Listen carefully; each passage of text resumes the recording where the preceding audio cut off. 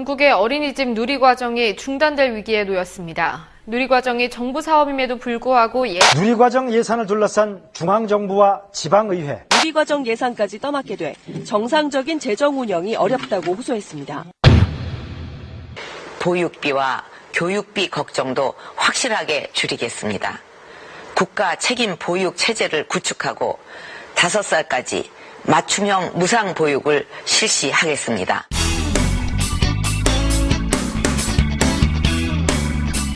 비정통 시사 팟캐스트 디스팩트 시즌2 10번째 방송입니다. 안녕하세요. 사회 맡고 있는 이재훈이고요.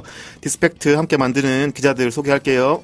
안녕하세요. 신기섭입니다. 근데 오늘은 약간 좀 불안한 마음으로 시작을 하고 있습니다. 왜 그러시죠? 아니, 오늘은 좀 여기 여성들의 분노가 좀 클 것 같아서. 이미 그 분위기를 감지하셨군요. 네, 거기라서. 네, 박수진 기자. 네, 안녕하세요. 박수진입니다. 네, 살이 많이 빠지지 않았나요? 별로 안 빠지죠. 그건 모르겠습니다. 네, 요즘은 좀 기력이 좀 없어 보이긴 하셔서 좀 걱정이긴 합니다만. 힘이 없어 보이긴 하네요. 정말. 깜짝 놀랐어요. 오늘 아침에 체중계 올라가는데 3kg가 빠져가지고. 네? 정말요? 네. 역시 살 빠지는데 마음고생이 최고라고. 네. 뭐 지금 마음고생을 다이어트로 지금. 네, 그래서 늘 밝음과 그런 걸 담당했던 제가 오늘은 분노를 같이 불태우도록 하겠습니다. 오늘 또 뭐 주제 자체가 약간 좀 분노를 같이 불태울 수 있을 만한 주제고요. 오늘 디스팩트에서 다룰 주제, 이른바 이제 보육대란. 이 예고가 되고 있는데요. 누리과정 예산갈등이라고 하죠. 누리과정이라는 것이 만 3살 이상 취약전 아동에게 공통으로 교육과 보육과정을 제공하는 무상보육 정책인데요. 박근혜 대통령의 공약이었죠. 예, 공립유치원은 1인당 월 11만 원, 그리고 사립유치원과 어린이집은 1인당 최대 29만 원까지 지원을 하겠다는 정책입니다. 최근에 중앙정부랑 시도교육청이 이 예산을 두고 줄다리기를 하면서 예산이 미편성됐고, 그래서 보육대란이 이제 예고되고 있는 상태인데요. 이런 상황에서 이제 최근에 SBS 스페셜이라는 방송 프로그램에서 엄마의 전쟁이라는 타이틀로 방송을 하면서 각종 그 남성들, 결혼한 남성들의 발언이 여성들의 분노를 자아내기도 하는 그런 일도 있었습니다. 그래서 오늘은 가정 내의 보육 문제가 점점 확대되어서 어떻게 사회적인 문제, 또 국가 정책적인 문제까지 확대되고 있는지 이런 얘기에 대해서 이야기를 나눠볼까 합니다. 이 이야기를 하기 위해서 한겨레 삶과 행복팀에서 베이비트리 운영을 맡고 계신 양선아 기자 모셨습니다. 안녕하세요. 안녕하세요. 네, 반갑습니다. 반갑습니다. 네.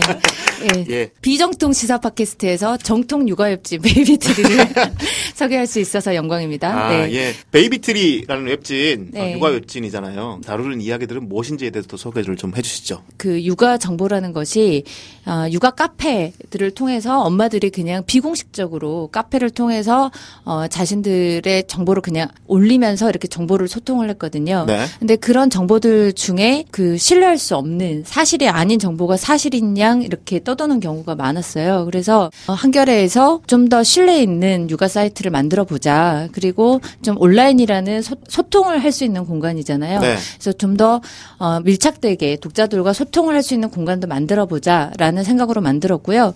단순히 기자들이 만드는 건 아니고요. 전문가랑 기자들이랑 그리고 파워블로거들 그리고 독자들이 다 모두 함께 참여해서 만드는 공간이라고 보시면 될 것 같습니다. 네. 그 본격적인 얘기를 좀 시작해볼까 하는데요. 요즘 SNS에서 논란이 뜨겁습니다. SBS 스페셜이라는 방송에서 오늘이 저희가 이제 녹음하는 날짜가 13일인데 지난주 토요일까지 2번의 방송이 진행이 됐고 이번 주 토요일이면 아마 3번째 방송을 할 예정인데 SBS 스페셜 엄마의 전쟁이라는 프로그램이 누리꾼들에게 뜨거운 반응을 받고 있습니다. 주로 어떤 내용들이 좀 눈길을 끌었는지 양선아 기자께서 소개를 좀 해주시죠. 본방사수를 못했고요. 네. 너무 페이스북하고 트위터에서 논란이 되다 보니까 이게 도대체 무슨 내용일까 하고 주말에 인터넷 TV에서 1,000원까지 내가면서 봤는데요. 보면서 정말 제 진목이 땡겨서. 네. 지금 21세기 사회인지 도대체 남편분들이 하시는 그 발언 하나하나가 전혀 과거와 변한 게 없더라고요. 그래서 너무 놀랐는데 그 주요 내용은 그거입니다. 그러니까 워킹맘 2명의 사례가 일부에서는 나오는데 그러니까 일과 가정 사이에서 처절하게 이제 살아내는 워킹맘의 모습을 담았는데 거기에서 철저하게 일과 가정 사이에서 힘든 여성의 관점이 아니라 맞벌이하는 남편의 남편의 관점에서 풀어낸 거 아닌가라는 생각이 들 정도로 그런 모습들을 담아냈어요. 네. 그래서 일단은 대형 병원에 그 일하는 간호사분과 어떤 기업에 다니는 남편분인 것 같아요. 네. 그분의 사례가 나오는데 남편분이 이런 발언을 합니다. 와이프가 굉장히 일에 대해서 열정적이에요. 간호사분이신데 교대 근무를 하면서 주말 근무가 있는데 굉장히 일을 재밌어하고 그리고 거기에 대해서 되게 어떤 자기가 더 열정적으로 일을 하고 싶다라는 마음을 안고 있는데 네. 남편은 주말에 두 아이를 봐요. 두 아이를 보는데 그거를 독박 육아라고 남편이 독박 육아를 쓰고 있다. 그렇게 표현을 하면서 남편이 이런 발언을 해요. 아직까지 저는 좀 전통적으로 엄마가 육아에 대해서 조금 책임을 져야 한다고 생각을 하는데 네. 그것보다는 바깥일에 대해서 더 많이 고민을 하는 것 같고 와이프가 더 바깥일에 대해서 고민을 하는 것 같다는 거죠. 네. 그리고 더 욕심을 부리는 것 같아요. 이런 발언을 서슴없이 하고요. 네. 그거 자막이 이렇게 흘러요. 모든 여성 시청자분들이 굉장히 화를 냈던 게 그런 사람들이 있을 수는 있다고 생각을 하는데 자막 처리가 이렇습니다. 간호사가 되기 전에 엄마가 되어달라는 것이 그리 큰 부탁일까? 이건 남편의 멘트가 아니고요. 제작진의 자막이에요. 아, 그렇군요. 네. 예. 그거 보면서 그 남편분의 발언을 보면서도 자막 처리는 달리할 수 있는 거거든요. 어떻게 그렇죠. 여성의 입장에서 이렇게 내가 일을 열심히 한다는 걸 남편이 저렇게 이해해 주지 못할까라고 자막을 처리하는 것과 이 남편의 입장에서 간호사가 되기 전에 엄마가 되어달라는 게 그리 큰 부탁일까. 저희는 갈무리가 된 것만 봐서 그 발언 자체가 그 남편이 한 발언인 줄 알았어요. 아니었어요. 그게 아니었군요. 예, 제작진이 만든 그렇죠. 자막이었군요. 그러니까 많은 여성 시청자들이 분노할 수밖에 없는 게 이 제작진들이 굉장히 이 편견을 가진 채 제작을 하지 않았나라는 생각이 네. 드는 것이죠. 그러니까 지금 우리 사회가 여러 가지 변하지 않는 것들이 있어요. 여전히 남녀 평등 시대에 걸맞지 않는 발언들도 많고 여러 가지 문제점들이 많지만 방송이라는 것은 이 다큐가 엄마의 전쟁이라고 했을 때 그러면은 엄마들이 도대체 어떻게 전쟁 같은 삶을 살고 있는지 네네. 여성의 입장에서 만들었을 거라고 생각을 하는데 봤더니 그게 아닌 거예요. 네. 그래서 굉장히 분노를 한 거죠. 아니, 저는 모든 면면에서 계속 걸리더라고요. 네, 그러니까 예를 들면 그거예요. 네. 똑같이 연세대 경영학과를 졸업한 그 두 부부가 네. 대기업에 둘 다 취직을 했어요. 유능하죠. 유능하고 똑같이 회사에서 똑같이 유능한 사원인데 그 아내분이 굉장히 아침에 일찍 출근을 해요. 그러니까 남편분이 그 육아 중에서 가장 유일하게 하는 일이 아이를 아침에 일찍 밥을 먹이고 등원을 시키는 일 정도인 것 같아요. 네. 근데 아이를 키워보시면 아시겠지만 아이들이 밥 먹이는 게 쉽지가 않거든요. 그렇죠. 네. 어린애들 밥 먹이는 게 쉽지가 않아요. 애들이 아침에 일어나서 쉽게 그냥 맛있다 밥 먹는 애들이 한 명도 없어요. 그렇죠. 네. 그러면 밥 먹이다 보면 애가 울 수도 있고 밥 먹기 싫다 그럴 수도 있고 그럴 수 있습니다. 분명히. 근데 그 상황에서 그 남편분이 밥을 먹이면서 어떻게 했냐면 일하는 엄마한테 전화를 합니다. 그 이미 출근한 엄마한테 전화를 해서 그 전화를 하기 전에 이렇게 얘기를 해요. 너 이렇게 밥 안 먹으면 엄마가 오늘 늦게 온다? 하고 아이한테 그러니까 엄마를 협박의 수단으로 삼아요. 네. 그리고 엄마한테 전화를 해서 아이한테 밥 먹으라고 얘기를 하라는 거죠. 그래서 전화를 해서 아침에 자기가 어떻게든 밥을 먹여서 책임을 지면 되는 것인데 마치 이게 엄마의 일인 양 전화를 해서까지 해서 이렇게 하는 거예요. 자막 처리가 또 이래요. 아이가 엄마의 그리움을 먹는단가? 이래요. 네. 그 자막을 보면서도 엄마들이 막 열폭을 하는 거죠. 그럴 때 보면 그게 그 모성을 강조하는 게 진짜 모성에 대한 어떤 생각이 있어서가 아니라 모성이라는 이름으로 착취하기 위한. 그렇죠. 네, 그런 느낌이. 그러니까 이거는 모든 아이의 문제는 엄마 탓. 이게 완전 기본적으로 깔려 있는 것을 보여주거든요. 네. 그러니까 저희가 애를 키우다 보면 많은 여성들이 느끼는 문제가 뭐냐면 애가 아토피를 걸려도 애가 좀 아파도 애가 조금 칭얼대도 애가 문제가 좀 있어도 아니면 애가 공부를 못해도 다 엄마 탓이에요. 네네. 도대체 왜 이렇게 우리 탓으로 하는지 거기에 대한 항상 분노가 있고 그런데도 불구하고 워킹맘들은 대부분 제가 만난 워킹맘들은 죄책감을 갖고 있어요. 죄책감이 주요 정서거든요. 도대체 한국의 여성들이 일하는 여성들은 이렇게 죄책감을 가져야 되는지 저는 좀 이해할 수 없는 때가 많은데 그 방송이 굉장히 그런 상황에 있는 그 많은 워킹맘들의 분노를 자아게끔 만드는 그런 여러 가지 요소들을 가지고 있었다고 봅니다. 수진 씨 보셨어요? 네, 봤어요. 저도 이게 여성의 그런 어떤 애환을 담고 여성의 입장에서 이제 다큐를 촬영했을 거라고 생각을 하고, 사실 다큐라는 게 밀착형으로 제작을 하는 거라 속에 있는 게 다 나오잖아요. 진짜 네, 뭔가 그렇죠. 리얼이고, 예.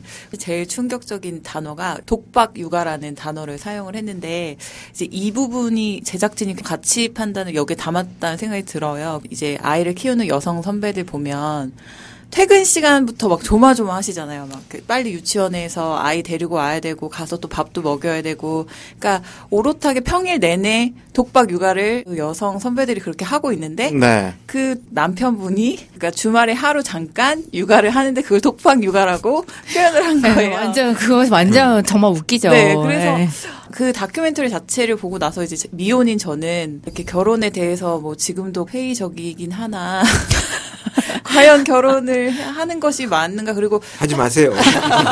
결혼을 하더라도 네. 애를 낳지 말아야 된다는 생각이 네. 들지 않나요? 그렇죠. 그런 과연 거죠. 남성의 일과 여성의 일은 무슨 차이가 있는 건지에 대해서 한 번도 좀 그러니까요. 생각을 안 해본 게 아닌가라는 생각도 좀 들고요. 전혀 그런 개념이 없더라고요. 그러니까 그 첫 번째 사례에 똑같은 경영학과를 나오고 대기업에 다니는 사례에서 남편은 밤에 와서 무슨 중국어 공부인지 외국어 공부를 해요. 네. 그러면 여자는 옆에서 그 화면이 딱 보여지는데 여자는 밀린 가사 일을 하느라고 정신이 없어요. 설거지도 하고 뭐 이렇게 막 하고 있습니다. 내일 아침에 아이의 어린이집 뭐 알림장도 확인해야 되고 뭐 어린이집 가려고 하면은 준비물이 많거든요.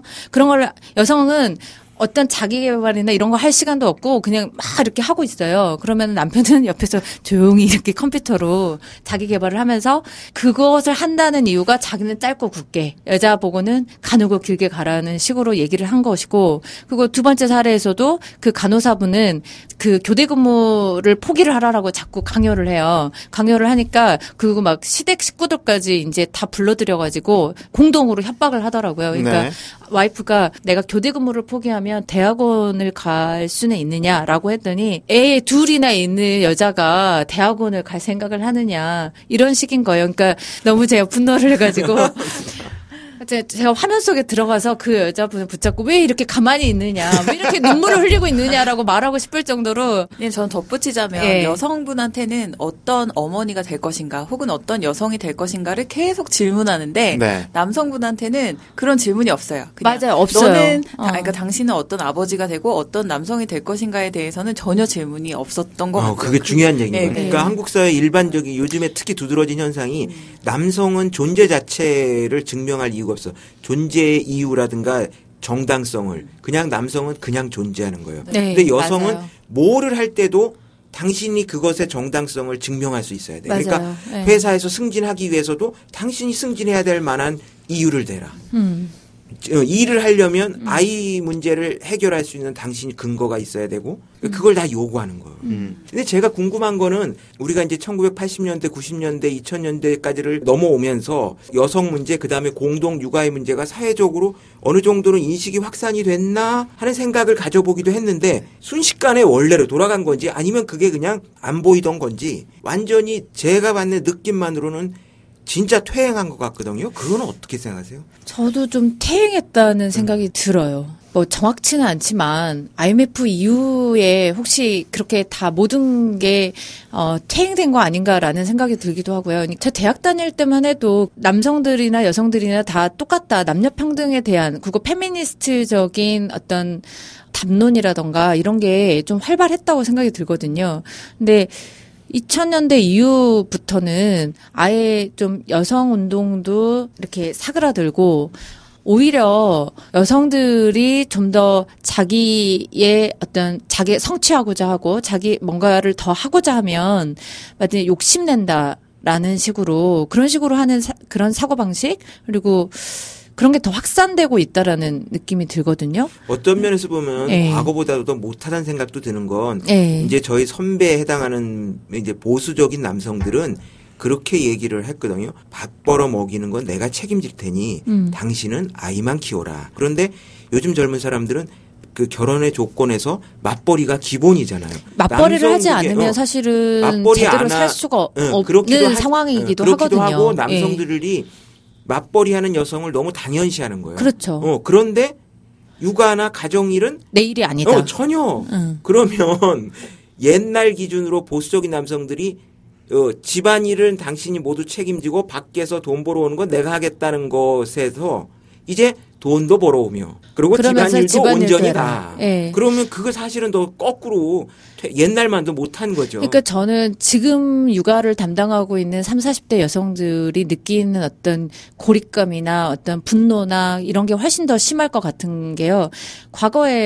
과거랑은 더 그럴 것 같은 게 사실 저희 세대는 너희들이 열심히 하면 남자랑 똑같이 일을 제대로 할 수 있고 사회적 성취도 이룰 수 있고 하여튼 똑같아라고 교육을 받고 자랐거든요. 교육을 받고 자랐고 그리고 그런 희망을 갖고 자라온 세대란 말이에요. 근데 막상 결혼을 하면 예전처럼 또 대가족 사회가 아니다 보니까 모든 가사나 육아는 온전히 자기가 책임을 져야 되는 시대인 거예요.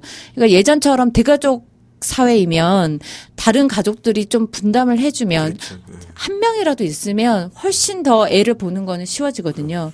근데 지금은 사실 핵가족 사회잖아요. 핵가족 사회에서 맞벌이를 해야만 가정 경제가 굴러가기 때문에 돈도 벌어야지. 근데 대가족도 아니고 핵가족 사회에서 애에 대한 그 전적인 가사와 양육의 책임은 내가 져야 되지. 거기에다가 아예 그냥 어떤 원래 여자는 이래라고 전통적 사고 예전에 과거에 그 어머니들처럼 애를 내가 책임져서 키운다라는 식으로 자랐으면 모르겠는데 그게 아니라 똑같이 남자와 똑같이 대학 교육을 받고 뭐 고등교육을 받고 그리고 사회에 나와서 뭔가 희망을 갖고 나왔던 사람들이라고요. 근데 막상 사회에 가서 취직을 하려고 하면 여성이라는 이유만으로 차별을 받고 취직을 한다 해도 또 문제인 거예요. 취직을 하더라도 안에 회사 내에서 여성이라는 것 때문에 이제 차별을 받고 그러고 나서 결혼을 하고 나면 또 그것 때문에 차별을 받고 그러니까 모든 게 막 이렇게 연속이 된다고 해야 될까요? 그래서 제 생각에는 30, 40대 여성들이 굉장히 지금 그 독박 육아라는 건 사실 원래 이제 여성들에게서 나온 단어이잖아요. 그 서울신문의 그 기자분이 만든 단어인데, 허백윤 기자의 독박육아가 굉장히 공감을 일으키는 요소들이 많았는데 독박이라는 말을 정말 쓸 수밖에 없는 정말 이거 완전 독박이다. 이거는 내 인생이 독박 쓰여지는 것 같다라는 정서가 느껴질 수밖에 없는 구조라고 생각이 듭니다. 이 지점에서 좀 궁금한 게 생기는데 네. 제 주변의 친구들 대체로 이제 아이들이 한 서너 살 하면 대여섯 살 되는 친구들인데 만나서 이제 뭐 이야기를 들어보면 이게 편견인지 아니면 정말 실생활에서 느껴지는 경험인지 잘 모르겠지만 어떤 건 전통적으로 육아하는 엄마의 담당 뭐 이런 얘기 차원이 아니라 그 아이랑 점점 더 밀착하게 관계를 형성하는 사람은 자연스럽게 엄마가 되더라 이런 얘기를 하는 사람도 있더라고요. 그러니까 이게 누가 육아를 담당하고 말고의 문제가 아니라 그러니까 그건 이제 제가 어떻게 좀 생각하세요? 네. 그러니까 저는 이제 굉장히 아이가 어렸을 때부터 같이 많이 놀았어요. 그리고 많이 돌봐줬고요. 그러니까 모성이라는 게 저는 아이가 엄마를 더 따르느냐 아빠를 더 따르느냐는 그 아빠하고 접촉이 없어서 그 아빠를 따를 수 없는 것 같아요. 네. 그러니까 그 포근함은 어떤 인간적인 그런 걸 느낄 수가 없는 거예요.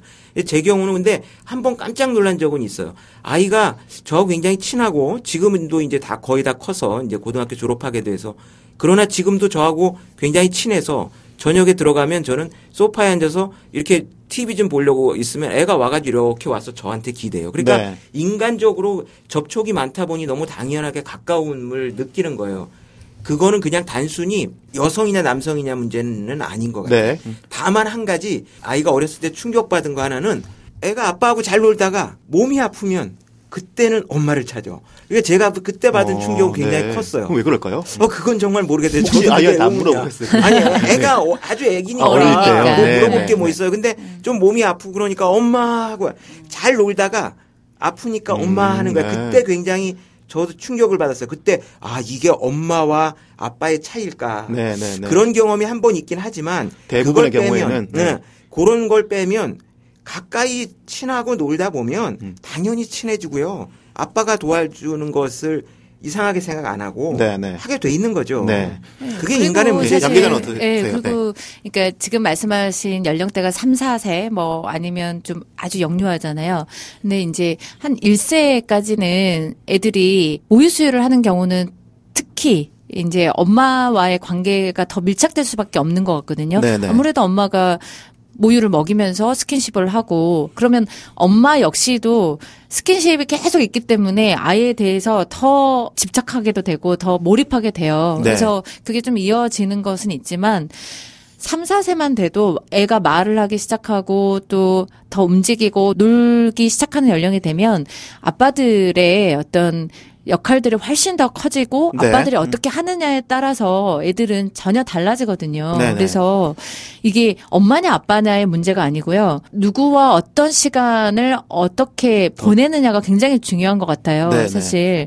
그래서 뭐 엄마를 자연스럽게 더 찾는 것 같다? 그거는 너무 편견이 아닐까 이런 생각이 제가 들어요. 이 질문을 드린 네. 이유가 이제 이거예요. 이제 그 페미니즘에서 네. 가장 중요한 이슈 중에 하나가 네.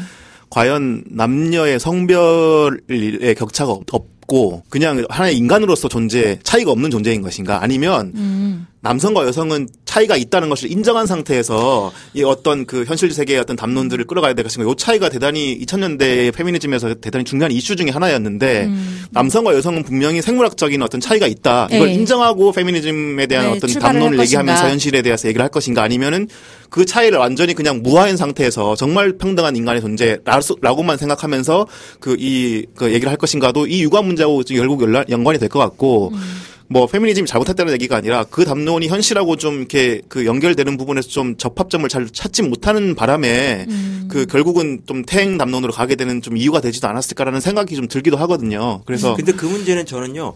기본적으로는 엄마가 좀 더 가까울 수밖에 없을 거라고 생각을 해요. 그건 아주 원초적인 문제예요. 네. 엄마 뱃속에서 9개월 그렇죠. 있었잖아요. 네네네네. 그러니까 그건 너무나 당연한 거예요. 그런데 중요한 건 뭐냐면 그 태어난 뒤에 육아 과정, 성장 과정은 그렇게 인간은 물질적인 요소, 원초적인 생물적인 요소만 있는 건 아닌 거죠. 그렇죠. 네. 어느 순간 아이가 사회관계를 갖게 되잖아요. 사회관계를 갖게 되는 거야. 그 사회관계라고 하면 엄마와의 관계도 있고 할머니와 관계, 할아버지도 있고 굉장히 중요한 것 중에 하나가 아빠와의 관계, 남성과의 관계를 갖게 되는 거죠. 네. 그런 면에서 단순히 생물학적인 그런 문제를 넘어서는 지점이 있는 거죠. 성의 문제도 생물학적 성도 있지만 사회적 성이 있듯이 네네. 그렇죠. 사람의 육아 과정, 성장 과정도 그런 생물학적인 접촉의 문제만이 아니라 그걸 넘어서는 과정이 있거든. 인간은 너무 당연한 거야. 그 사회성의 문제가 생기는 거죠. 네. 그때 아빠의 역할이라는 거, 그리고 남성적 역할이라는 것이 갖는 게 굉장히 중요한 거라고 보는 거죠. 하나 더 나가자면 한국에서 남성들이 육아에서 어쨌든 배제되어 있는 이 현상은 남성들을 위해서 굉장히 큰 불행이라고 생각해요. 네. 그건 뭐냐면 남성들이 인간관계에서 사회성을 확보하는 것이 결여되는 거예요. 아이를 키워보면 이거 정말 말도 못하는 아이를 키우기 위해서 걔하고 뭔가를 의사소통을 하려면요. 얼마나 힘이 든대요. 그렇죠. 네. 말로 하면 쉽잖아요. 그 과정에서 관찰을 하게 되고 도대체 아이와 어떻게 의사소통하고 감정을 교류를 해야 될 것이냐. 문제를 해결하기 위해서 특히 밥 먹는 문제를 해결하기 위해서 네. 밥 먹고 잠자고 애를 밥을 먹이기 위해서 감정적으로 내가 어떻게 대응을 해야 애가 편안하게 밥을 먹을 것이냐. 이거 굉장히 중요한 일이 그렇죠. 네. 아주 중요합니다. 굉장히 네. 중요한 과제가 되는 거예요. 2, 3, 4세 정도일 때는. 근데 그런 경험들이 없으니 이 한국의 남성들이 그런 교류 커뮤니케이션의 문제 정말로 너무나 미숙한 거죠. 그 네. 미숙함은 회사에서도 나타나고 사회관계에서도 말이에요. 그러니까 회사에서도 제가 보면 여성 후배들하고도 잘해보고 싶은 그 좀 보수적이지만 한 사람들이 있어. 근데 도대체 어떻게 해야 될지를 모르는 거야.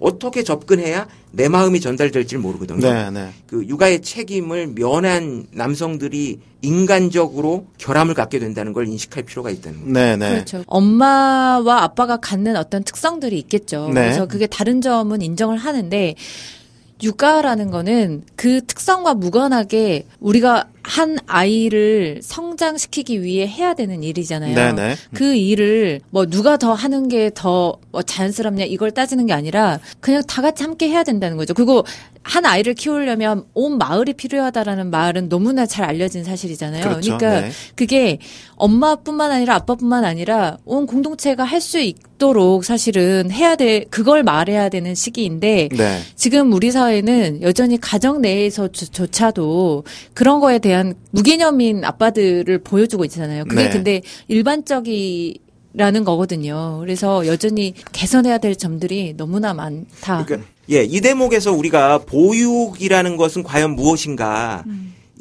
이 관념과 연결되는 문제라고 보는데, 그러니까 보육은 단지 아이들을 그냥 뒤치다꺼리 해주는 문제인 건가? 그럴 때 남성의 문제, 여성의 보육의 목 이런 문제들이 이제 그 문제와 얽혀 있는데, 그래서 사회 정책적인 문제도 굉장히 중요하지 않을까 그렇죠. 싶어요. 네. 이게 그래서 결국은 누리과정 이거에 대한 정부의 태도가 보육이란 무엇인가, 한국 사회가 보육을 무엇으로 보느냐 이 문제하고 연결을 돼서 이쯤에서 그 문제를 좀 논해야 되지 않을까 싶은 생각이 듭니다. 네네. 맞습니다. 지금 일고 있는 누리과정 예산 갈등 문제, 네. 그 부분은 어떻게 발생했는지, 그리고 뭐 박근혜 대통령은 여기에 대해서 뭐라고 하고 있는지 이런 부분에 대해서 네. 양선화 기자께서 간략하게 좀 말씀을 해주시고 누리과정 얘기를 좀 해보겠습니다. 누리과정이라는 거는 지금 예산 문제로 많이 논의되고 있지만 사실은 우리나라 유아 교육이 두 갈래로 나눠져 있잖아요. 네. 어린이집과 유치원으로 나눠져 있는데 복지부가 관리 감독하는 어린이집, 교육부가 관리 감독하는 유치원으로 나눠져 있고, 우리 정부는 이제 끊임없이 어떻게 보면 유보 통합이라는 그런 이제 논의를 해왔었어요. 근데 교육과 보육의 통합 말씀하시는 교육과 거죠? 보육의 네. 통합을 해서 뭔가 우리의 미래 세대를 동등하게 출발하는 것으로 보육 정책을 본 것이죠. 네. 그렇게 해서 유보 통합을 하려고 했지만 잘 안 됐고, 일단은 교육 과정의 통합부터 하자라고 한 게 누리과정이고요. 사실은 어떤 무상보육 정책을 실시하자라고 한 거는 노무현 정부 때 이제 본격화된 그런 정책입니다. 네. 그러니까 노무현 정부 때 여성들이 사회에 진출을 해도 계속 경력 단절이 되고 M자형 구조가 개선이 되지 않으니까 그거에 대해서 보육으로서 어떤 보육의 사회적 책임을 강조하면서 그때부터 실시를 하려고 했었던 것이고, 네. 그때부터. 그리고 이 누리과정이 본격적으로 실시된 거는 이제 박근혜 정부 들어서 2012년부터 국가가 공통으로 이렇게 이제 이 교육 과정을 통합을 한 다음에 5세 누리과정을 시작으로 해서 2013년 3월부터 3, 4세까지 확대되어서 이렇게 시행을 한 것이죠. 네. 근데 이제 이런 시행을 하면서 예산을 지원을 하게 된 거예요. 무상보육이라는 정책은 원래 박근혜 대통령이 공약으로, 아주 핵심 공약으로 내세웠죠. 그러니까 네. 30, 40대들을 잡기 위해서 그렇게 해서 내세운 것이었고, 계속해서 이제 이 정책으로 이끌어왔던 것인데, 이 누리과정의 예산을 어디서 지원하느냐라는 것을 가지고 정부하고 지금 시도 교육청들이 서로 예산을 너희가 책임져라라고 하면서 지금 싸우고 있는 그런 형국인 거죠. 네.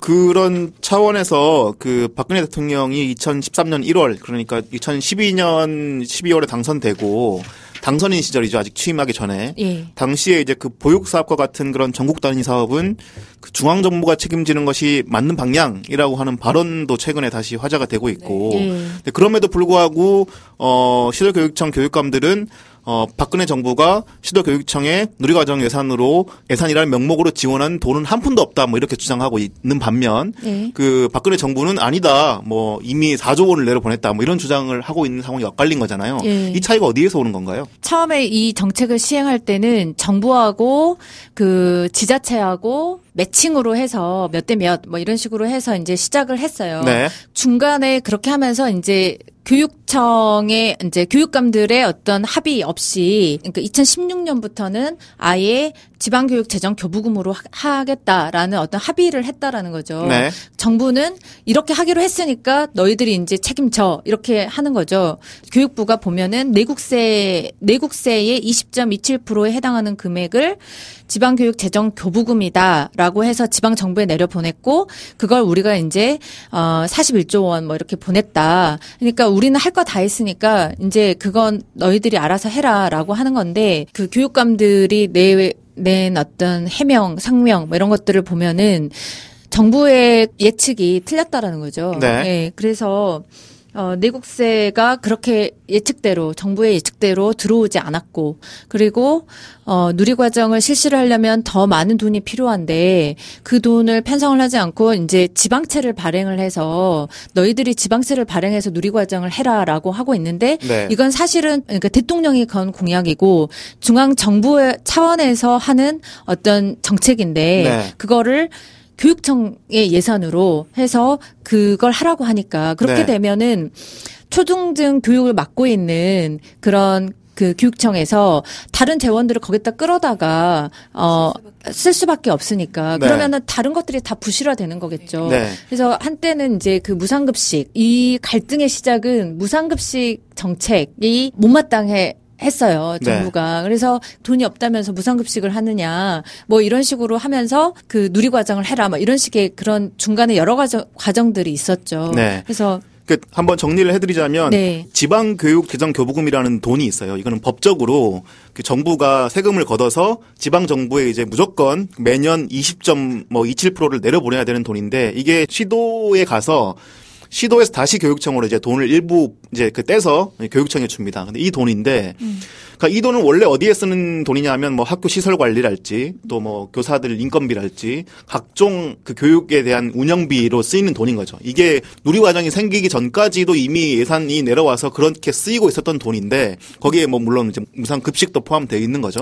그런데 이제 이 정부가 더 이상 누리과정을 시행을 하면서 더는 여기에 관련된 예산을 주지 않은 상황에서 그러니까 이미 기존에 주고 있던 돈 안에서 너네가 쪼개가지고 누리과정을 해라라고 이제 얘기를 한 거죠. 그러니까 당연히 시도교육청 입장에서는 아니 돈도 한 푼도 안 내려보내주면서 그 추가로 말이죠. 그렇죠. 안 내려주면서 누리과정을 하라는 게 말이 되느냐라고 반발을 하고 있는 거고 정부는 우리는 원래 기존에 줄 만큼의 돈을 법적으로 주고 있는 건데 왜 누리과정을 하지 않느냐라고 얘기를 하고 있는 거에서 서로 이제 그 갈등이 일어나고 있는 건데 아니, 법적인 근거에 대한 문제가 좀 있어요. 그러니까 정부가 이제 박근혜 정부가 작년 10월 달에 국무회의를 통해서 지방재정법 시행령을 개정해서 누리과정 예산을 이제 시도교육청의 의무지출 경비로 지정을 했는데 정부가 이제 시행령을 이제 바꿔서 이렇게 정책을 시행하고 있는 거잖아요. 근데 이 문제는 뭐냐면 이게 상위법 시행령은 이제 합의 규칙이잖아요. 그렇죠. 이게 원래 상위 법이 개정되고 난 뒤에 시행령이 바뀌어야 되는데 그냥 정부 마음대로 이렇게 시행령만 바꿔서 그냥 이제 시도교육청에다가 이렇게 하라고 얘기를 하고 있는 거니까 그런 거죠. 국회는 그러니까 지금 국회에서 제정한 어떤 그런 이 상위법인 지방교육재정교육법과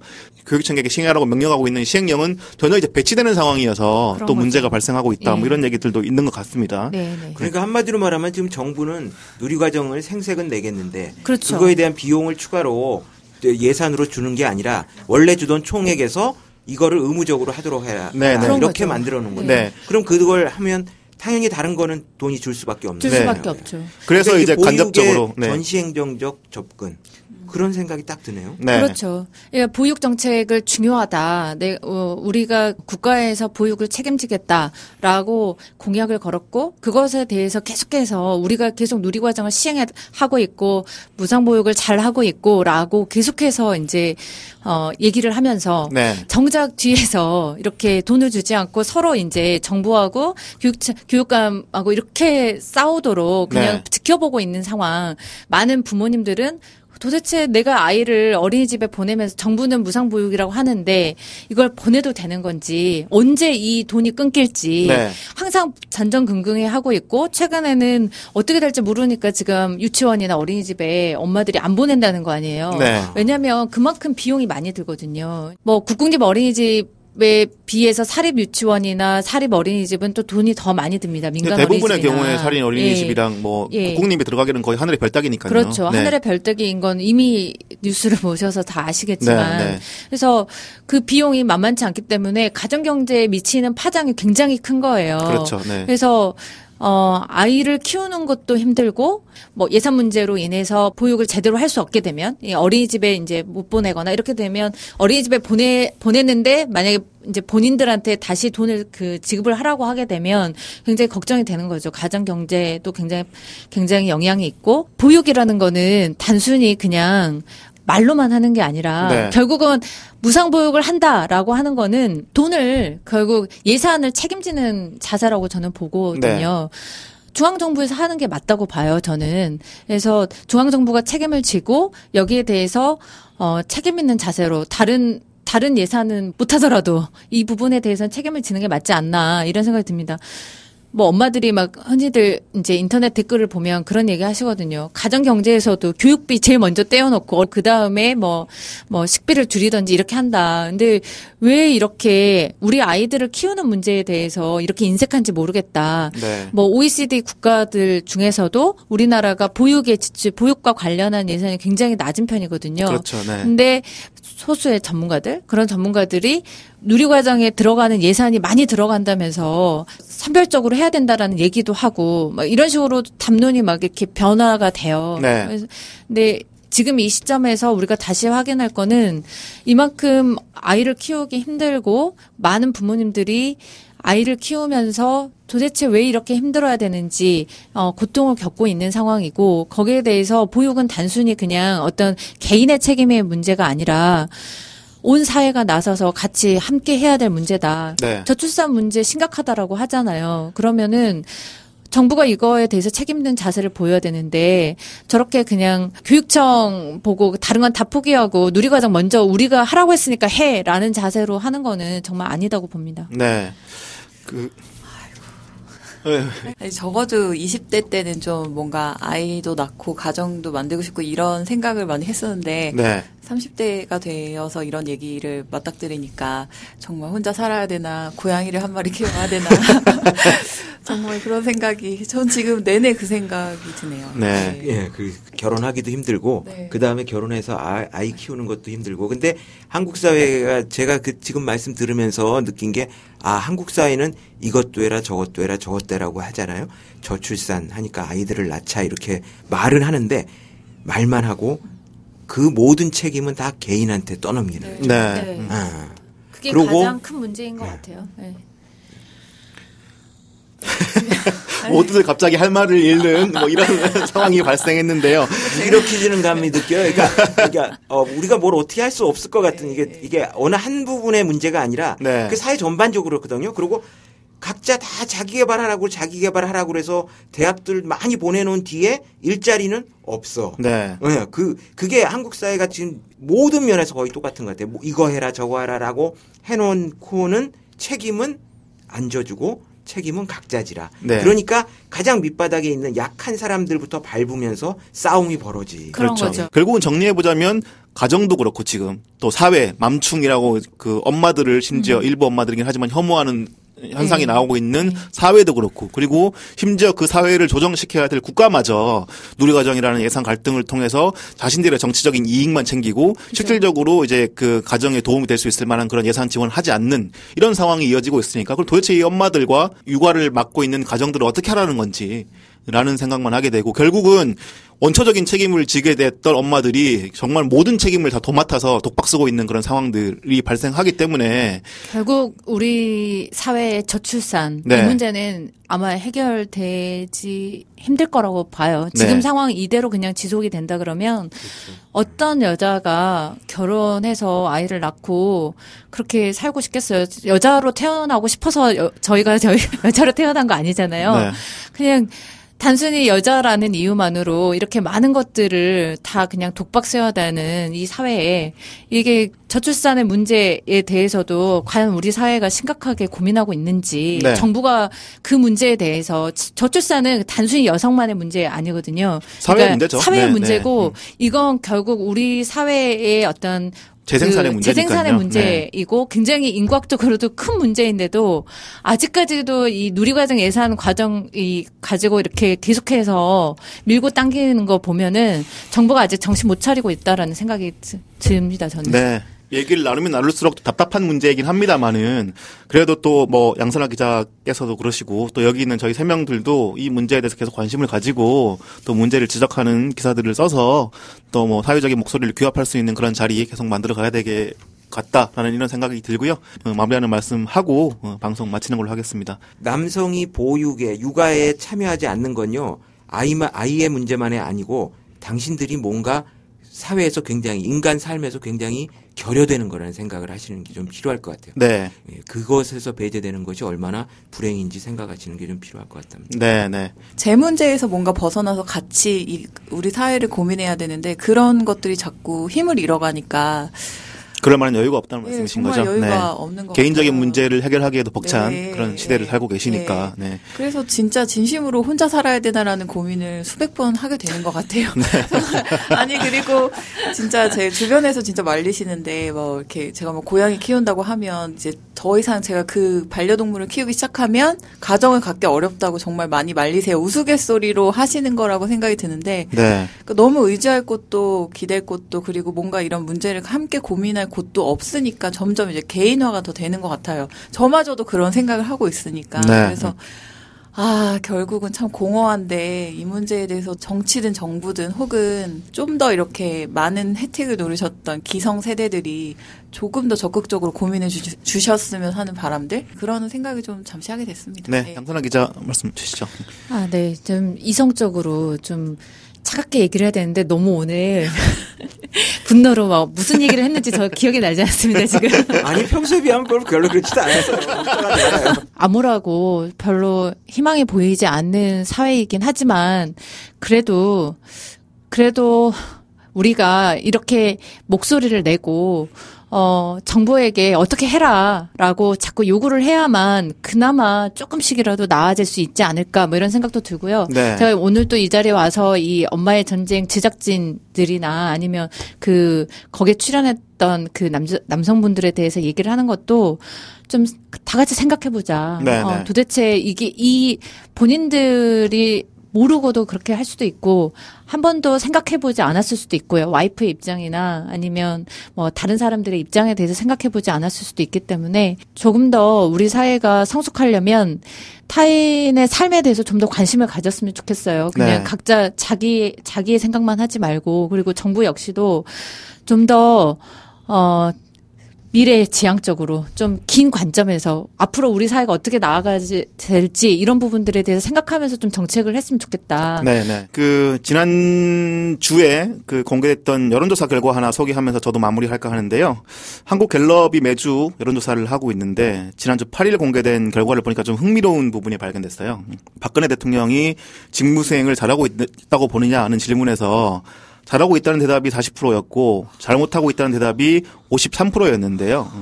잘못하고 있다는 이유로 보통 이제 꼽는 것이 이제 소통 미흡이나 불투명 뭐 아니면 경제 정책 이런 건데 이번 조사에서 새롭게 등장한 이유가 그 세 가지 정도가 등장해서 좀 눈길을 끌었는데요. 하나가 뭐냐면 뭐 최근에 논란이 됐던 한일 위안부 합의 문제. 네. 그리고 이제 다른 문제 하나가 이제 외교 문제라고 해서 이것도 뭐 한일 위안부 문제, 합의 문제하고 거의 연관되는 문제일 텐데 제가 가장 눈길이 갔던 부분이 뭐냐면 보육 누리과정 예산 문제가 10번째 이유로 박근혜 대통령이 잘못하고 있다는 이유로 이제 꼽혔더라고요. 그게 3%로 등장을 했더라고요. 이게 대단히 의미가 있는 일이고 특히나 또 응답자의 직업별 분포를 봤더니 3주 전만 해도 그 가정주부층에서 56% 정도가 박근혜 대통령이 직무수행을 잘하고 있다라고 답하고 잘못하고 있다고 했던 답변은 31%에 불과했는데 이번 조사에서는 잘하고 있다가 49%로 7%포인트 줄고 그리고 잘못하고 있다가 39%로 이게 8%포인트나 늘었더라고요. 이런 모습들이 그냥 심상치 않아 보이고 우리가 이제 언론에서는 이 문제를 지금 총선이 앞두고 계속 정치적 문제를 다루고 있지만 실질적으로 누리과정 문제는 크게 안 다루고 있는 사람들이 많은데 하지만 여론 일반 시민들에게 가장 지금 와닿는 문제는 누리과정 예산 문제인 거고 거기에 대해서 책임 소재가 누구에게 있는지에 대해서 명확하게 인지하고 있다. 명확하게 인지하고 있습니다. 네, 그런 문제라는 거를 네. 박근혜 정부께서 잘 알았으면 좋겠고요. 이런 문제를 총선 앞두고 그냥 이렇게 흐지부지하게 처리하게 되면 당연히 선거를 통해서 심판을 받을 것이다. 이런 생각도 좀 드는 차원이니까 어떻게 대처할지 잘 지켜볼 일이 아닐까 이런 생각이 좀 듭니다. 예, 디스팩트 시즌2 본방송 오늘 여기까지고요. 끝까지 들어주셔서 감사합니다. 다음 방송은 15일 금요일 한겨레 21이 만드는 정기고 방송에서 찾아뵙도록 하겠습니다. 감사합니다. 고맙습니다. 안녕히 계십시오. 네, 고맙습니다. 네. 감사합니다.